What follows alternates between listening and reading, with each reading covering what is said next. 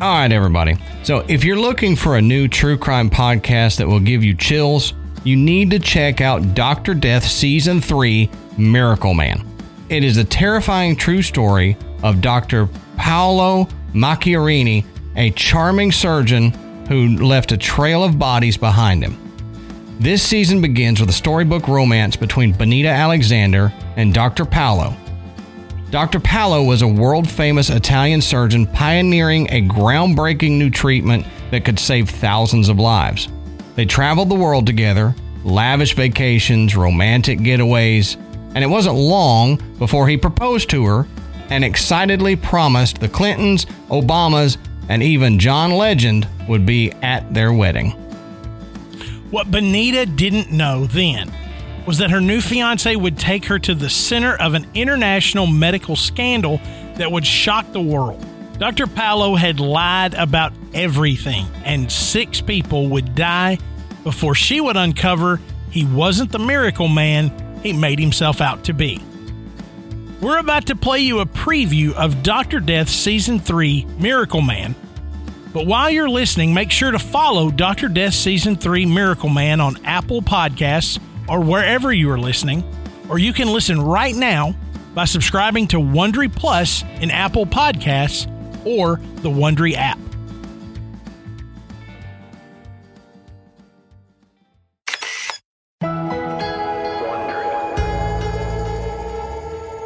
It was the second night of Benita Alexander's romantic getaway in Moscow.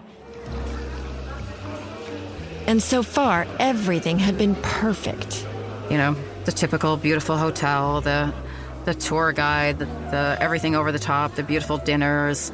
He often on these trips would give me more jewelry. He was always giving me beautiful jewelry. They'd spent the day sightseeing and shopping and had just settled down for dinner at the Cafe Pushkin restaurant. The man who had swept her off her feet 7 months earlier was sitting across the table. This man knows exactly how attractive and good-looking he is, and he knows he looks like George Clooney. They'd only been seeing each other for a short time, but Benita knew she was already in love. He was handsome, caring, and successful. In fact, he was here on a business trip, a new clinical trial. He'd invited Benita along, but she almost didn't make it. For months after the surgery, I'm back and forth to the doctor constantly, and they can't get rid of this infection. He'd invited Benita along, but she almost didn't make it. Just a few weeks earlier, she'd had surgery and gotten an infection. But after some antibiotics, things seemed to be getting better. Besides, she really wanted to see Moscow. And then the infection cleared up enough that my doctor said, "You're fine, you're okay to travel." But now, at dinner, it was clear something was very wrong. And I started having horrible pain, like piercing pain. At first, she tried to tough it out, hoping to make it through the dessert, but this was just too much.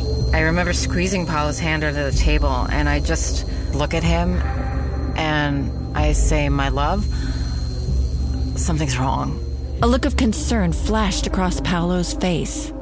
"Everything's gonna be okay," he said. He got up from the table, threw down some cash, and grabbed her coat. And I could barely walk, barely get in the taxi. They made it back to their hotel room. And he said, "Lie down on the bed." Benita quickly pulled off her clothes as best she could so he could see the wound. He looked at the incision, and he looked at me, and he said, "Do you trust me?" And I just looked at him, and I said, "Get me another glass of wine." Paolo gave a soft smile and then walked to the mini fridge. He pulled out a bottle of wine, then filled a glass to the brim and handed it to her.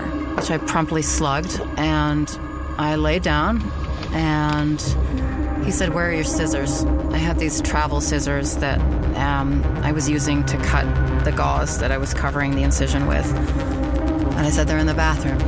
And he goes in the bathroom, and he gets my travel scissors, and he used peroxide or something, whatever he had, to quote-unquote sterilize them. He came back over to her, looked her in the eyes. And he said, "Do you trust me?" And I just nodded my head. And he took those scissors, and he plunge them into my incision. The pain was unlike anything she'd felt. Benita has a high pain threshold, but for a second, she thought she was going to black out. One hand was gripping the bed, and the other was holding onto Paolo's shoulder.